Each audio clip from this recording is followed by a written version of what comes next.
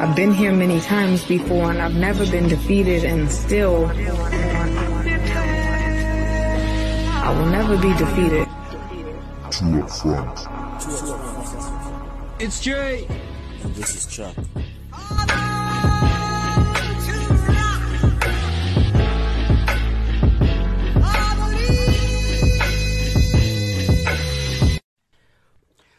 What up, what up? This is Jay, aka Dr. Zhivago, aka Omar Sharif. So the PGMOL alphabets came out with a statement, or as Ollie tells us, that the goal by Sheffield should not have stood and the goal by United should have stood.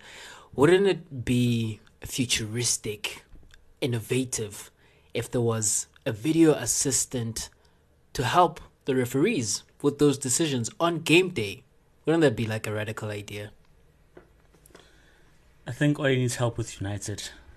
I look back at that game and I've got nothing to say about the refereeing decisions. United didn't show up. So whether the ref called it right or wrong, but what's the point of VAR if they're coming out with VAR decisions later?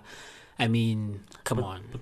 But for me, it's like, what's the point of Ollie telling us Soweto they were robbed when they didn't even show up? Ollie wants everyone to know that at the end, if United are missing those points from winning the title, y'all know who to blame. Y'all know who to point their fingers at. Y'all know whose house to go with pitchforks and flames. You know who didn't make those mistakes?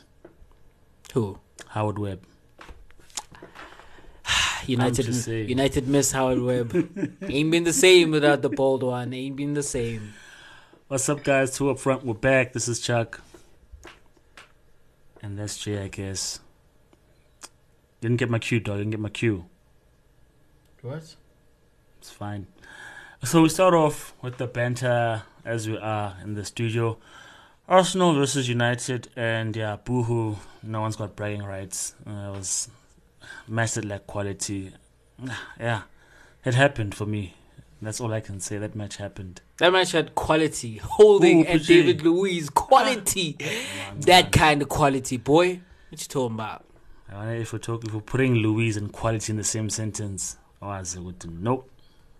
No truth is coming from Jay's mouth. So Jay, United and Arsenal drew. Question is, does anyone have a case in terms of feeling like they lost 2 points in the day? Or was a draw a fair result and they should just take it and be happy with that? The draw is a favourable result for Arsenal in that there were so many players out for Arsenal. And I look at Manchester United, who are supposedly title chasing, who would want, their fans would want to believe in a title contender in Manchester United. And you, as a United fan, you look at the team and you look at the team in a game like that and you want to see something. You want to see, not necessarily can they go at the Emirates and dominate Arsenal. I don't think that's very realistic.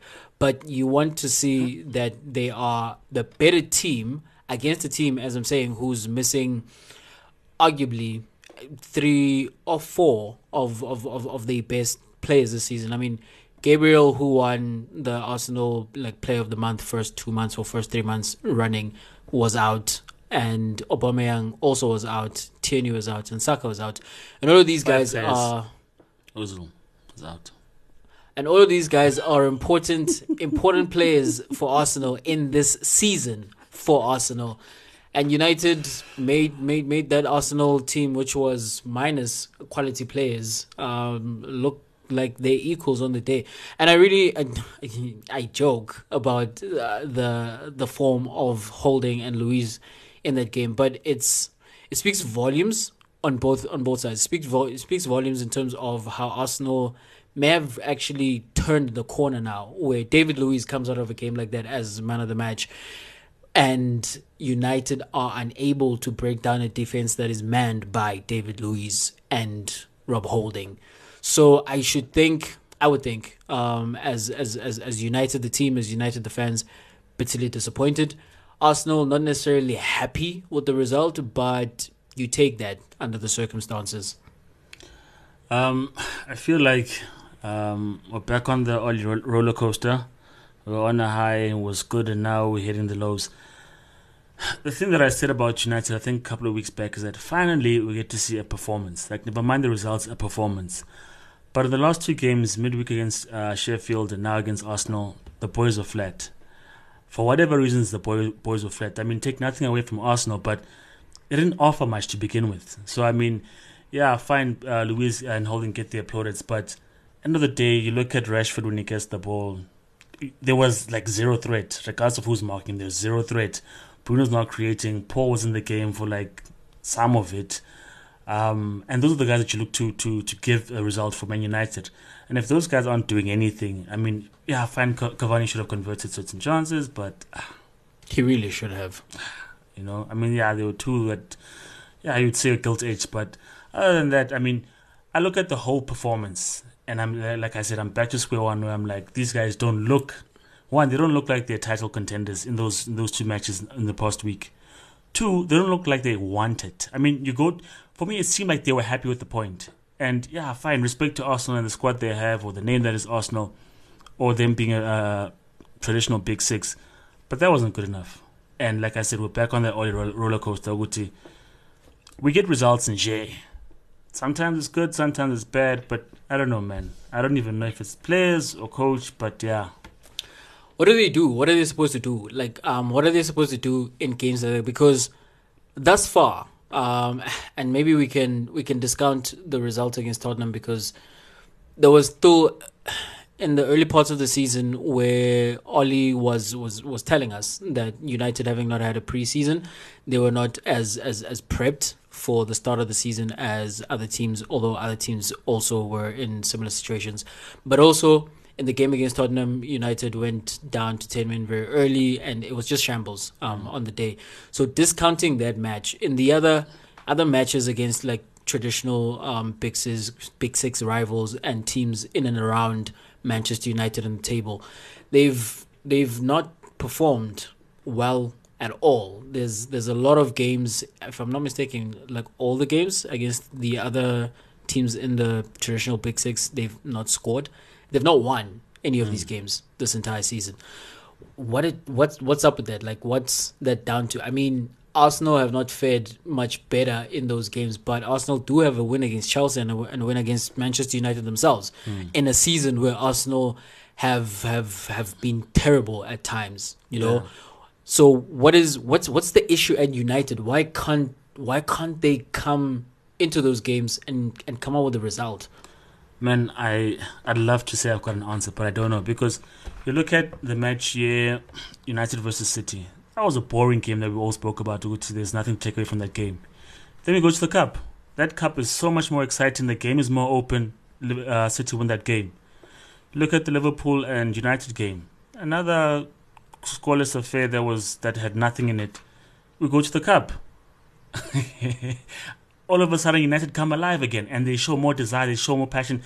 And in Ollie's words, we won on our own terms. Meaning we put on our strongest side in terms of going forward, and that's how we're still able to put in the work and do the defensive duties. But then we play against Arsenal, and it's back down to that performance. So, I don't know. It's been a theme with United in terms of motivation. Now I understand. I think finally now I'm on the Roy Keane ship. Motivation for what? How do you show up for games? I mean, you're number one on the league with City down your neck, and you don't show up against Sheffield. Fine, you get caught. Now it's time to keep up with the leaders, and you drop points again. I mean, what more motivation do you need? You've never been on top for the longest time. Like in years, you've never touched top spot. You're there now for like a week or two, and you throw away just like that. For me, I don't know, man. Like, for me, my thing is, it's not I'm sounding like a Newcastle fan or a Stoke fan. Not really about the results, because the fans of those teams, they know which they are bottom half teams, but they want you to put in the fight. They want you to at least contest, show teams what they're in for like a hard night. But with United, sometimes it feels like if you've got the edge, and then you'll beat them. We're beaten by a Sheffield side that's Sheffield. Like you say, Arsenal have turned the corner. Sheffield have not turned the corner. And they yet haven't. they beat United. You know what I mean? Yeah. So, it's frustrating.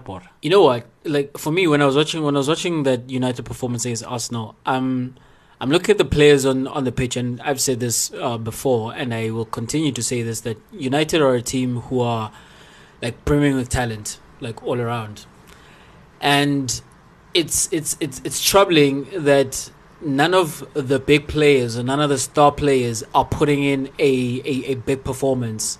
Like when you look at United, you think into offensively, like they big players are Bruno, it's Pogba, it's Rashford, and maybe Martial. Martial has not had the best season this season, and you continue looking to him to actually perform better. And on that note, actually, it's despicable what football fans continue to say to particularly like the black players, but players in general. Like, sure, players are disappointing. Sure, you want more from them. You, especially if you are at United and you have ideas of actually maybe climbing that mountaintop and getting to that top step finally. And maybe this is a great opportunity, because you should think you think to yourself, next season City, Liverpool might re-up and we might have another two-horse race, and so the title race is open this season. But if those players are not performing to their best for whatever reason, like, be mad, and call out their gameplay, but don't go abusing them personally. Set that aside. Back to the game. Those big players, like, I'm watching Pogba, and Pogba was having one of those performances of his where he's just comfortable to knock the ball around, and he receives it where he receives it. It gives a short pass. He's not doing anything that's incisive. He's not doing anything which is genius, and we know that the guy has genius in his boots. You look at Bruno, and the issue with Bruno is you feel as if when things get tighter, he seems to want to pull a little more. And in those moments, you probably are looking to him to actually involve his teammates a little more, because if you pull that much tighter, it actually goes in the opposite direction. It doesn't actually work out for you. And Rashford decision making, like, come on, dude. There's a United fan on Twitter I always see when he's speaking about Rashford, is like, Rashford is childish and he's not making mature decisions, and he's not. He continuously gets into positions where he's supposed to be affecting the game, and then he does something. There was probably 3 other things you could have done before going with that decision, and you went with that decision, and you continuously go with these decisions that are mind-boggling. And that's why towards the end of the game, whereas you're thinking to yourself, oh, Arsenal are pushing on, they've got all their possession, and they're there on the counter, and you might want to have Marcus Rashford, who's probably the best person to exploit a counter attack in the United team, but Oli pulls him off because the performance up to that point doesn't warrant him staying on the pitch, because you don't think he's going to do anything for the rest of the night. And that's the frustrating thing, that you've seen it in other matches, like away from home, United fall behind, and that's a spark for them to start playing, and they come back. But then you have nights like the one they just had at the Emirates, where it doesn't look like anything is actually going to get going, and that is troubling. Like, the fact that, guys, no one is galvanizing the team. You can't look around and be like, guys, we've got an opportunity here. Like, this is not the Arsenal of Tony Adams or Patrick Vieira, And as I'm saying, Arsenal's big players were out in that game, so when you look on the pitch that you've got an opportunity here. Yeah. But then United don't go and take it. I mean, Jay, to piggyback on that point, what frustrates me when I watch United, whenever United drop points, it's never because the other team is playing absolutely much better than them. It's because United are playing within themselves all the time. I mean, I was stating to you before the recording, I get frustrated with Bruno sometimes. When things are not clicking, or when he's not on his day, like, Bruno will do the Bruno things regardless of the situation, the time of the game, the opponent. Bruno will always go for the ball over the top. Whether there's someone running, he's expecting people to run. So whether it's we've just pressed the ball from the left to the right, Bruno gets the ball, he hoofs it over the defensive line. Sometimes there's no one there, and it's like, Bruno, hold on to the ball. Let's think about it a bit. You look at Paul Pogba, and I think maybe I'm trying to defend him. When he's played wide on the left, or maybe up further up, he gets involved. But when he's deep, he wants to be responsible with the ball, and he does nothing in terms of impacting the game. Rashford, on the other hand, but aside of me mumbling about individual performances, Jay, I think I see the magic of Sir Alex Ferguson. Post Sir Alex Ferguson, you look at David Moyes, and I don't think he quite had the character and the clout to carry the team, number one, right? But when I look at Louis van Gaal was a disciplinarian. But you sort of got the thing, if I cross this man, I'm not going to play it again. That's what happened to Di Maria. He got a red card, didn't play. So people were playing within themselves. We were playing the ball side to side, but not doing anything with it.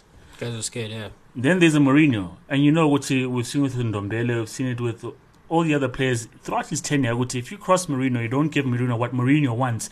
Regardless of how good you are, you don't play. Right? We come to Ole. Ole's a nice guy. I don't think he's lambasting Rashford. Rashford, you're being pulled off because you did fuck all. Is probably one's patting him on the back on some next time. You'll get them next time, yes. And how do you get them? How do you get them then to be galvanized and to go at the next game without being hard on these boys sometimes? So for me, man, I prefer to get beaten by a better team. That way there are no excuses. But if you guys, for instance, now the podcast so far in these 10-15 minutes, it's just been about United because Arsenal have a proper excuse which they don't have all their players, whereas United do. So Arsenal are saying to themselves, we could have done better had we done this and that. Had we had this person available, would have played this way and that way. But United have got no excuses. None whatsoever. Especially after losing against Sheffield. You want them to pull up their socks and do better. What do? Give you the exact same performance. So, on the Arsenal front, I honestly do think that result is good for the team. Because if that Arsenal team, as I'm saying, walk off that pitch and they feel as if they were the equals of Manchester United who've been flying high this season. And maybe even at times feel that they were superior in that match and they could have actually gone on to win that match because in the second half, Arsenal came on strongly. They were on the front foot. Even actually had maybe not the best chance, but one of the better chances to win that game with the Lacazette free kick. If it dips under the bar, you don't quite see United coming back from that. On the display that they showed us on the night, and as I'm saying, if Arsenal come away from that match at the equals of Manchester United, having not conceded against the firepower that is contained within the Manchester United team, having started a back four of Bellerin, who I don't think is going to be the right back for Arsenal like in the next 5 years, next 2 years even, and Cedric is playing out of position at left back. You've got Rob Holding and you've got like David Luiz who are manning the centre back positions. I don't think if you come back 2 years from now, you look at the Arsenal back four, I don't think any of those players might actually be in those positions. But then if you're Arsenal, you look at that and you're like, okay, with putting out that team and holding this Manchester United team, and as I'm saying, coming back off of a run of prior to that game, winning 5 of the last 6 games and not losing the other one, drawing against Crystal Palace for that matter. It's a good moment in the Arsenal dressing room, but they also then can't just like rest on their laurels after this result. They go to Wolves next. They have to win against the Wolves who are struggling and have to actually make a push for the top 4, which it's there. Yeah, the fixtures don't get easier because United go to Southampton as well. So, I mean, with the Premier League, you got to keep at it wire because if you slip up, I mean, as you've seen with a lot of teams, a couple of weeks later, you're out of it. It's very true. Yeah. So the question was asked to Messi and all these stars and Neymar, can you do it on a Monday night in the rain at Stoke? We are doing it in the rain in our on a Monday night in Tembisa. There we go. So bear with us with the sound, guys, if it comes through. But yeah, we're working with what we got. Well, since we have these English conditions, shall we say, and while on the topic of Arsenal might actually make a run for the top 4. In the top 4, we have some teams who are missing some big hitters. We've got Vardy is absent for Leicester. We've got Kane, who's also out. He did both his ankles for Spurs. And then you've got Kevin De Bruyne, the captain at the moment, with Fernandinho not playing that many games, of Manchester City, and the obvious best player also with Aguero out. Who of these three, star players, is the one who his team is missing the most and is going to miss the most, you think? initially, when you asked the question, I'm thinking Vardy. I'm looking at the game on the weekend. Oguti, had Vardy been playing, I think Leeds would have an extra threat to worry about. But with Ayoze Perez, Harvey Barnes, and Madison, it was different. But when I look at the two-man team and one of the duo is out, it has to be Spurs. I mean, Son looks a different player without Harry Kane next to him. Not because he looks bad, but there's no one to play off. There's no one to read his mind into what he's going to do next, which one he's going to make, how to receive the ball, which pass to make. And so I think with Harry Kane out, not only is it goals, but it's creativity like in the middle of the park, because Ndombele will chip in with the shift, and Ndombele is played well over the past couple of weeks. But their main threat in terms of numbers don't lie. With assists, it's been Harry Kane for Tottenham. And as we've seen, Mourinho would score the goal and sit back. And so without the goal that will allow them to sit back, they have to consistently go ahead and try get the winner. I mean, they conceded early against Brighton, and were never able to come back into the game. I think that's because Harry Kane is out. So for me, when I look at those three and considering Muti, Manchester City won again against Sheffield, I think that's the one where you can see a direct influence on the impact of that particular player being out. So I see Harry Kane. Piggybacking off of that, it's hard to argue against like Harry Kane. And this particular season, the worst thing that could have happened to Tottenham Hotspur is for Harry Kane to develop into this forward-come creative midfielder that he's become, because he's been an important player for Spurs over the years. But having added the role of like chief creator in that team, that's two players almost, you could say, who are out with Harry Kane being out. Although I look at that and I think to myself that Harry Kane has had injury problems over the years. I think if you go into a season as Tottenham while you have Harry Kane in your team, I think it's naive to plan that he's going to be there for the entirety of the season. Of course, you can't necessarily forecast time without him, but I think you should think about it at least, you know. And if you're looking at the team and you know that this guy at some point he's going to miss some games, what then is our response? I think it's poor for Mourinho. The fact that Son looked as putrid as he did without Harry Kane, because Son has not suddenly become a guy who's entirely dependent on Kane. Rather, let me put it this way: he should not be a guy who's suddenly become that. It looks as if he has, Whereas in seasons past, when Kane's been out, like Son has been playing actually as a striker. He's been scoring goals and he's been doing well. He's actually at times looked better without Kane, or rather, you could see the talent of Son in the absence of Kane. Okay, this guy's a big is a big player, and he can carry Tottenham in the absence of Harry Kane. And also the fact that Tottenham, it might not feel like that because of how they've looked like this season. And again, I actually put that at the feet of Mourinho in terms of he's got players like Vinicius, he's got players like Bale, he's got players like Jetson Fernandez, guys who came with big reputations, or with big expectations that okay, they're going to contribute for this Tottenham team. This Tottenham team is going to be dangerous because they're deep, but they've not played much this season. Dele Alli as well is another one who's not played much in this team. So now you've created a situation where you're so dependent on Harry Kane being there that when he's out, you can't even like reconfigure your team in such a way where you minimize his absence, And having said that, though, having said all of that, I actually think it's Vardy.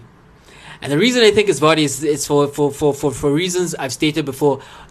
I'd like to say on the podcast, I might not have said this on the podcast, but I really don't like Leicester City. I don't like Leicester City because I don't like how they set up. I don't like how they set up to win games off of scraps.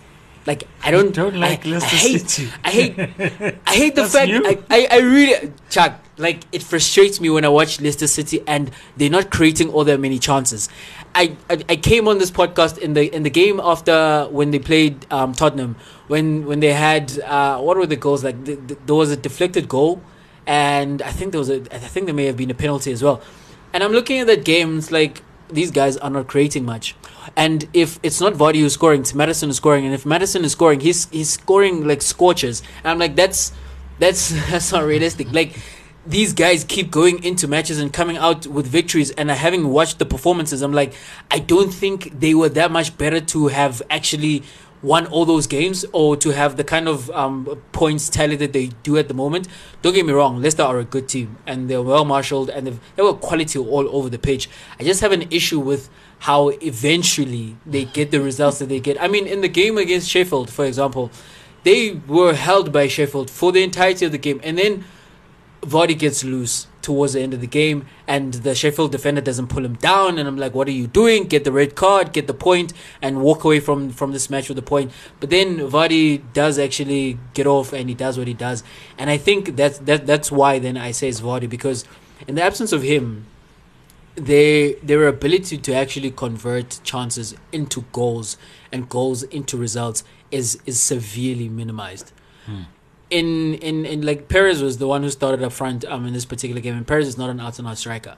And the reason that they start Perez in that position is because Iheanacho, when he's come in for Vardy, he's dreadful. You know, he does not give you what Vardy gives you. So the thing is, whereas with Tottenham, I feel as if someone like Bale, if the coach had done enough for them on the training pitch, although that's very much more on Bale than it is on the coach, if Mourinho had gotten more out of the group of players that he has, he should be able to do without Kane for a period of time. I don't think Leicester have anyone anywhere in their team who can approximate what Vardy actually gives to them. So that's why I think it's Vardy by a hair over Kane.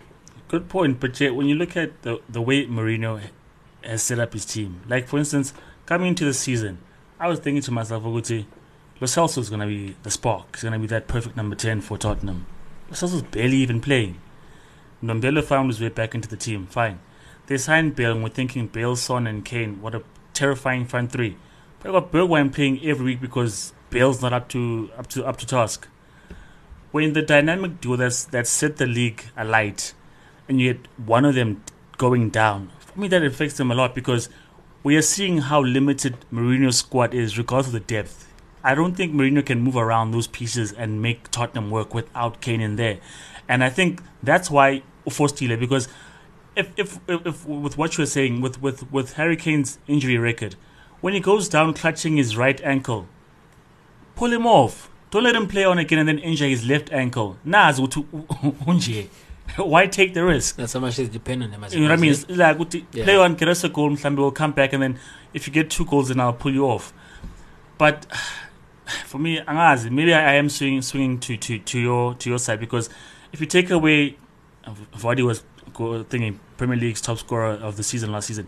Take away Vardy's goals, Leicester mid-table. And I don't quite have the same feeling, because we've seen time and time again Son fill in for Kane, as you've said. So traditionally, I'd say Vardy, but in this campaign, Jay, I want to say it's Harry Kane. In this particular campaign, I hear you, and as I said, because Kane has added so much to his game, and it's so important. It's so important what he gives to the team. He gives them goals, but then when he's not the one who's scoring the goals, he's the one providing the assists to those goals. But I can't help but think over the next couple of weeks we're going to see both of these sides suffer. We're going to see both of these sides drop more points than they have up to this point in the season, but without the goal scoring threat that Vardy gives you.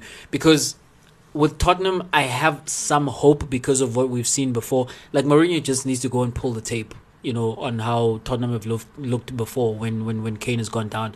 He can just watch that and cut and paste, put Son further up top and let him be your main goal threat. And I think Son can give you more what Kane gives you than anyone at Leicester can give you what Vardy gives you. And the other thing with Tottenham made it to the final of a Champions League campaign with Harry Kane barely playing in the tournament, But so the biggest thing there is was Pochettino coaching, who I think is more flexible. That's my point. The team hasn't changed much.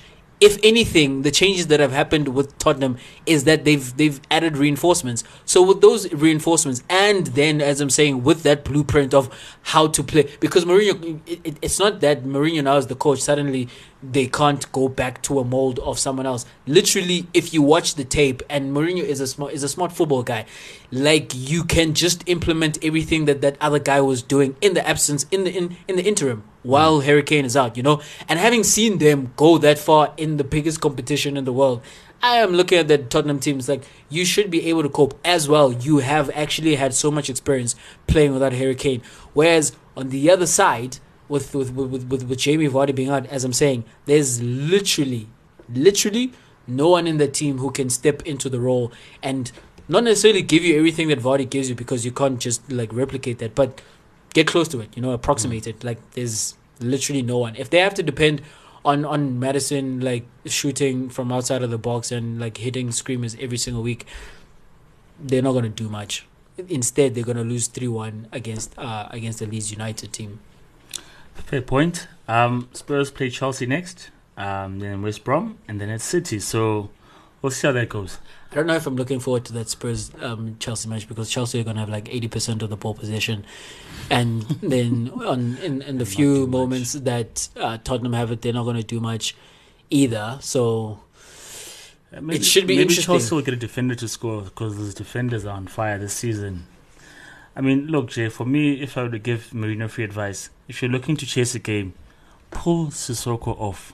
Put on Lamela or Celso, Dele Alli, someone. Sissoko offers nothing going forward. Mourinho has like negative bones in his body. He can't help himself. Like, he cannot at any moment in a game just have like out and out after attack. 30 minutes, Jay, and you're trailing, make a positive substitution. Try change, win the game there and then in the first half. Be bold. But maybe that's just us, because we're too up front. So we don't think much of Kevin De Bruyne's absence, I suppose. Oh yeah, because I wanted to say that, but when Gundogan did what he did against who were they playing when he scored the brace? West Brom, and then you've got Bernardo Silva still there. They've just got too many names who are so talented that we figure they'll find a way. They play much better with him. It's the fact that they go into the game against Sheffield without Sterling. They go into the game still without Aguero, and De Bruyne is out, and Pep elects to sit Cancelo and to sit Stones. If you've got like the best defense in the league, you think to yourself, like consistency, keep them together, because they are keeping teams out. But he's so confident in the system that is actually providing those clean sheets that he can make those changes. So if you make those kind of wholesale changes, and I mean, Sheffield, as much as they beat United, they're not like suddenly like the special team, but they are a tough team to play against, as we've seen on some occasion. So yeah, they don't necessarily miss De Bruyne all that much. I pray also, we are particularly wrong, so because like they had De Bruyne all of last season. De Bruyne then wins Player of the Season, and they end up almost 20 points behind the champions. So yeah, there's that. I just hope we're wrong, because we blew our lead. So we go into the Soweto Derby, Jay. What a game! It was actually the best game to watch all weekend. Maybe not for the right reasons, but it was the best game to watch the whole weekend. Amazing. So Jay, Angaz, do you feel Chiefs were unlucky? Because we both analysed that game, watching it together. With the first half, Chiefs were dominant, and we can see likewise for the second half, but had nothing to show for it except for the Cardoso goal. And Pirates took their chances. Were Chiefs unlucky to lose in the end? Or was Pirates lucky to win the game? Strangely, like, Pirates were a little fortunate. If you look at the Lodge goal and just the ping off the keeper and the ping off of him, and then he suddenly finds himself with an empty net in front of him, converts. That's lucky, Yeah. But having said that, it's very easy to say that Chiefs were unlucky. Chiefs had 19 shots in that game, and when I've looked at the underlying stats with Chiefs, they've actually in a majority of their games they've had double-digit shots, but they aren't scoring. Yep. So if I look at that history, and that history then is something that repeats itself in this particular game, it's not that they're unlucky; they're just not good. They're just not good enough. That's what it comes down to. That's blunt, yeah. Because, and this is exemplified in the two chances, gilt edge chances. Manyama he literally just needs to steer the ball into the back of the net, and it goes wide. And then you have Nurkovic, who doesn't take penalties at Kaizer Chiefs. Cardoso is the one who steps up to take penalties. Nurkovic is wearing the captain's armband, and I suppose he pulls rank and he feels that he should be the one taking penalties. He takes a penalty, and he doesn't convert. And then there comes what's his name now? I'm thinking while you're talking, I'm like, I don't have that guy's name in my mind. It's not Mashiach, it's Ngezana.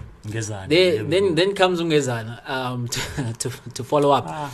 You literally have the entire goal on your left. You have the entire goal. You just direct it towards the goal. If you are missing, if it's a horrible miss, like, make the keeper make a save, and we're still going to be scratching our heads, how did you not score? But the fact that he missed it, and he missed it wide on the side where the ball was not supposed to end up at all. You look at that, it's like, these guys are not good. Like, you guys are top professionals, and you've got the closest thing to an empty net without it being entirely an empty net, and you just need to hit the target, and the technique is off. And I look at that, I'm like, what are you thinking in that moment when you go up to that ball and you struck it the way that you struck it? What was going through your mind? What were you trying to do? So were they unlucky? No, they were just not good enough. Honest and damning assessment by Jay, but I have to agree. I mean, we were both scratching our heads. What the hell is going on there? It's crazy. With the Manyama miss, like with the Ngezana miss, guys. Kabalope ekon, as is traditionally said, guys. Kabalope ekon, pale. That's all you need to do. Manyama is toe punting. Cover bones. What's your bones? Like, my guy, man. I mean, for instance, I remember when we were playing football, once it gets a bit serious, like school level, club level, once we shine bones, the coach tells you, we're not gonna do this here. What are you doing? Use your laces or your instep. We're not gonna do bones here. Even for he plays kick or a clearance, nobody's doing umpons in professional football. Unless you're Ronaldinho and you put on the top net and you intend it to be that, not a panic umponzi. And with Ngezana running off, see, Ewana Leone was the most amazing one because no one is chasing. There's no pressure. There's no pressure. He's the one running to the ball. He makes it to the ball with no one behind him, no one in front of him. And he beats Nurkovic to the ball, which means he's committing himself to taking that shot. And then he opens up his leg. His foot, to shoot. For what? Angaz. When the angle is clearly on the other side of his body. But Angaz, Jay. Besides all of that, Jay, double-digit shots, and I think only 4 or 5 on target. It just shows Guti. Never mind these chances that we're talking about. It's woeful. The conversion rate, never mind 2 goals. But 4 shots on target. And it's not target. 6 shots on target because of the 2 chances we just mentioned. Yeah, so if at least 50% of those shots were on target, because I mean, all we're asking from these 2 guys is make the keeper work at the very least. But here we are saying with the Chiefs were their own worst enemy. So if you are that kind of team, you're not unlucky. They really were. The other reason I would not say that Chiefs were unlucky is 2 other things. One, they were playing a high line the entire game. Before the launch goal, we saw 3 or 4 instances of the same kind of set play where Pirates are looking to beat the offside trap on the channel between the right back and the right centre back, and about 3 or 4 times they were called offside. So when you see that, it kind of clicks to you. Okay, these guys, this is what they're trying to do. This is a clear and obvious tactic that they're trying to implement to beat us here, and they do not drop deeper. They do not come any closer together and like make it narrower and maybe try have them beat you on the outside. They're still stretched out in their defense and they're still high. And guess how the goal comes? The exact same way they've been trying to score the goal the entirety of the first half.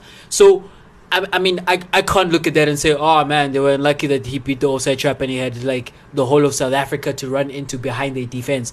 Yeah. What the hell? And the other thing is the fact that Blom got away with a clear penalty for me. Blom puts his one hand on the shoulder of Bule and he puts his other hand on his waist and he asks him can I have this dance? And Pulo's like, no, I'm going to fall to the ground. Like, what are you doing? Because what the hell is he doing, leaning and holding a player in those two positions?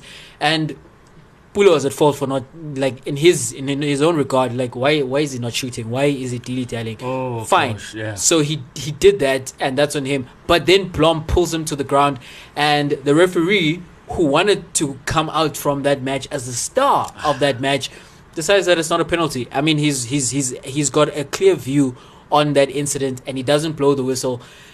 And Chiefs are lucky in that instance that it's not a penalty and they don't fall further behind. So no, Chiefs were not unlucky. Yeah, I mean, if you contrast them being bad thing in front of goal, Loch was lucky, we said, but when he was presented the chance of shooting when the goal was open, he scored. Ndlovu, same thing, goal was open, he scored. Or ref, trying to steal the spotlight, proved to be the quickest man in an officiating shirt. Those 3 fire yellow cards, we don't even know what was said in that ref pulling in a second. An Oprah Winfrey. You get a yellow. You get a yellow. You get a yellow. I mean, I say this officially. That was ridiculous, as Chuck on the podcast. Whenever you see that guy officiating a match, Zobon Umhlol. I am not a fan of that referee, regardless of the result. Zobon Umhlol. So, but here's the question, Jay. Pirates winile, and except for like last season and a few other fixtures, third derby in a row. Yeah, for that matter. Yeah, it was MTN 8 double plus this one. And if you go back like a little while back, we had like good 5-6 years being unbeaten versus Kaizer Chiefs. But the question here, the real question, Jay, is what is it good for beating Chiefs these days? Like Stolan, besides bragging rights. Then what? It really is just bragging rights, eh? Because this is the biggest game in South African football, and it's troubling that the biggest game in South African football does not have much on the line. You know, we were comparing like other derbies around the world. If you look at a Classico over the last 15 years, maybe even actually, since its reputation has gone even further higher, like further up. You look at a Manchester City being the better team than Manchester United, and there's something to play for. There's a lot on the line. You know, there's a sense that there is a shift in momentum, or there is a shift in terms of who's the dominant team, who's the superpower of this era, or who's going to go down as the team of a particular era. But then with the Soweto Derby, as you say, like Pirates won, but then Pirates are 8 points behind top of the table, and Pirates are the better team, like in between the two teams, and also this season. Even if Chiefs win, Chiefs are winning to do what? Going into the top 8 positions, and so you've beaten Pirates, so you've beaten Chiefs, and what has happened? What we saw in the MTN 8, that's what you want to see.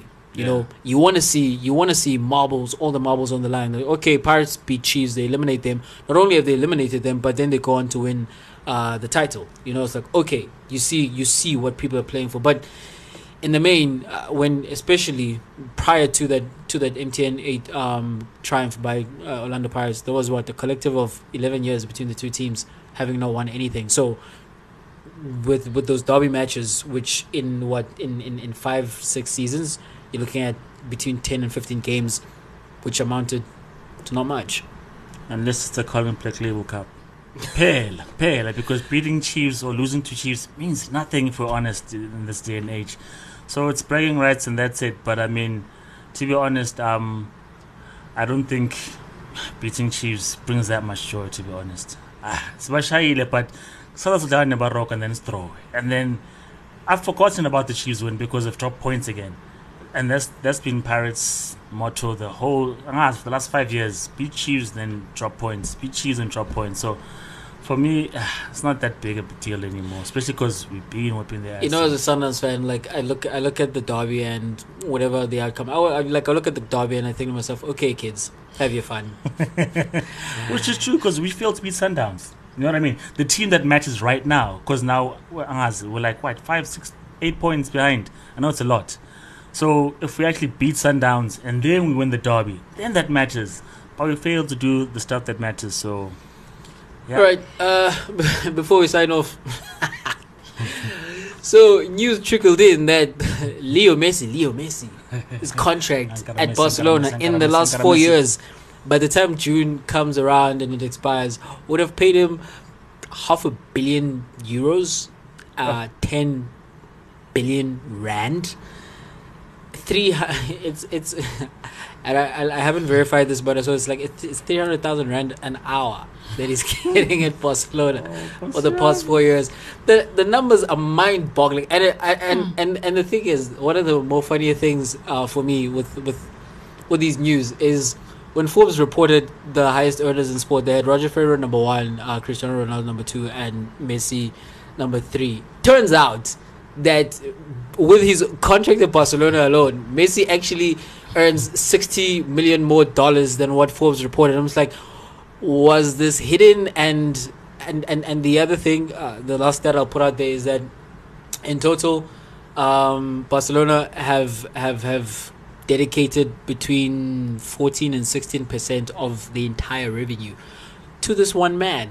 What do you make of these news? Like, You does he asked me deserve last this week. money? You asked me last week, Uguti, who, if one player were to leave the world of sports and make it a better place, who would that be? That's Messi, man. Barca would not be in the hole right now if we were gonna miss. But how much about Nicola? These guys still have to pay off Isco Coutinho. About Isco Dembele. They are players that they are owning. 500 million. And on a player who's like 34 now or something. He turns 34 this year, yes. I mean, yes, Messi is still amazing. He's still mesmerizing. He's still, you can make a case which is the best still Namanja, but Dude, I'm shocked that that guy earns over $150 million a year. Oh. Like I'm I'm shocked because they don't want to let him go. Because do you know the situation? You know, David De Gea is the highest paid player at United, and I think maybe in the league as well. Maybe in the league, David De Gea earns like $28 million a year at United. $167 million a year. Yeah. It's mind-boggling. Messi's making like what 5.5 times more than what you already think is like a ridiculous number that David De Gea is sponsorships, just from his contract money. at Barcelona. And you know what? It can be justified on some level because the estimate is that Messi makes Barcelona about 300 million euros a year, so twice as much as he earns. I read that though, and I thought to myself, well, can every player go into the boardroom and say, well, whatever it is that I make for the club, I want like 50% of it, because that's a lot, you know. Messi has earned the right to demand whatever it is that he wants from Barcelona. We posted this on Twitter actually, and then a Barcelona fan, and I would say rightly so, comes in and says, well, this is not why Barcelona are broke. You know, the reason that Barcelona have financial troubles is because of management. And our response to that particular is like, you are correct, but bad management gives out bad contracts, and certainly it might not be the reason, but certainly paying him all that much is not helping the financial situation at Barcelona. I am certain Barcelona, as much as whatever the interim president has said, I'm certain Barcelona cannot wait for Lionel Messi to be off of their books and out of the club, question is, because that guy runs stuff there, man. Should Messi move? Do you think people are matching his paycheck? No ways. I just take a salary cut. And the thing is, you know what? With Messi, Yeah. right? I actually think, because I honestly think, like we've noted over the past 6 months or so, that the relationship between him and Barcelona has completely fallen apart. You know, there's like obvious cracks there. And I think Messi feels like he doesn't owe Barcelona anything, and he was reluctant to take a pay cut. You know, they've all taken pay cuts eventually, and he was not going to, whatever it is that he's going to earn at another club, I'm pretty sure he'll negotiate what is a more reasonable fee. He will not negotiate that same fee with Barcelona, because he wants to stick it to Barcelona. And I don't think he necessarily wants like Barcelona, the club, to crumble and to just like go bankrupt and they can't run the club anymore. But Barcelona will survive. They'll come back from this pandemic, as will every other big club. But I also really don't think that he wants to do Barca any favors at the moment, and that is going to be exemplified by the fact that wherever he goes, he's going to take whatever it is that is their best contract offer. Mind you, if he goes to PSG or he goes to Manchester City, those guys will make a way to give him kickbacks via some other channels that do not show up in the books. Oh, like they do with the Champions League signings. Like they do with Their all the cases companies that sponsor they teams who are affiliated with them. Like, and we know the FIFA Fair Play does not necessarily apply. Question, Jay, now that we've seen all of this, in hindsight, was Bartomeu such a bad president for saying you're not going for free? After all that money we pumped yes, into he you. was, because he's a liar. He's a liar. You need to if you look another man in the eye, Chuck, and you make him a promise, you keep your word. Because if you don't, but if that man like keys to your house, you better make sure that guy stays so you can get into the house. Messi is a billionaire. Like, he doesn't need no Bartomeu at this point. Bartomeu, on the other hand, needed Messi. I applaud that guy for making sure that Messi stays. Because you're a Messi hater. No, by hook or crook, I knew after giving you so much money, but then that's the walk thing. away. But that's the thing. He had the opportunity to actually I think this is why Bartomeu is even more terrible, because you could have taken Messi's salary off of the books under these tough financial times, but you decided to keep him because why? You wanted to send a message to him? No, Jay, you wanted to keep him because he has and then when we get back into normal football, fans, t-shirt sales, and all these commercial and image rights, Barcelona make money again. You wanna tell me that if Barcelona were not on the hook to pay $167 million or 138 million pounds, however you wanna put it, if they were not on the hook to pay that money, that wealth could not have been spread amongst, if not the players, the rest of the staff at Barcelona. Everyone could have been taken care of. If you eliminate the Messi money, like from coming out of like Barca like accounts, everyone is taken care of. But Bartomeu decided not to do that. So not only did he screw Messi over, he screwed the club over, and that's why he doesn't have a job at Barcelona as president as we speak. In the last couple of years, Barca have been climbing the charts in terms of revenue made each and every season because of Messi. If Messi leaves, who's going to watch Griezmann past Dembele? We're not. They're watching because Messi is in that team. I kid you not. They're going to lose 20% of interest on social media and marketing and shares and whatnot when Messi leaves. So that guy's making sure, after we've given you 100-odd million, Salah, Baba. So the man has earned that money. That is what we can conclude and say. No. He has earned that money. Yeah, maybe he has, but I'm going to well done, Bartomeu. Because you both your shuba. It's not honest. It's not what honest people do. But what other Bartomeu do you know, Chuck? And what do you know about that guy? He was a blind beggar. He was a blind beggar who needed the good Lord to open his eyes. That's all I'm saying. I will end on that note.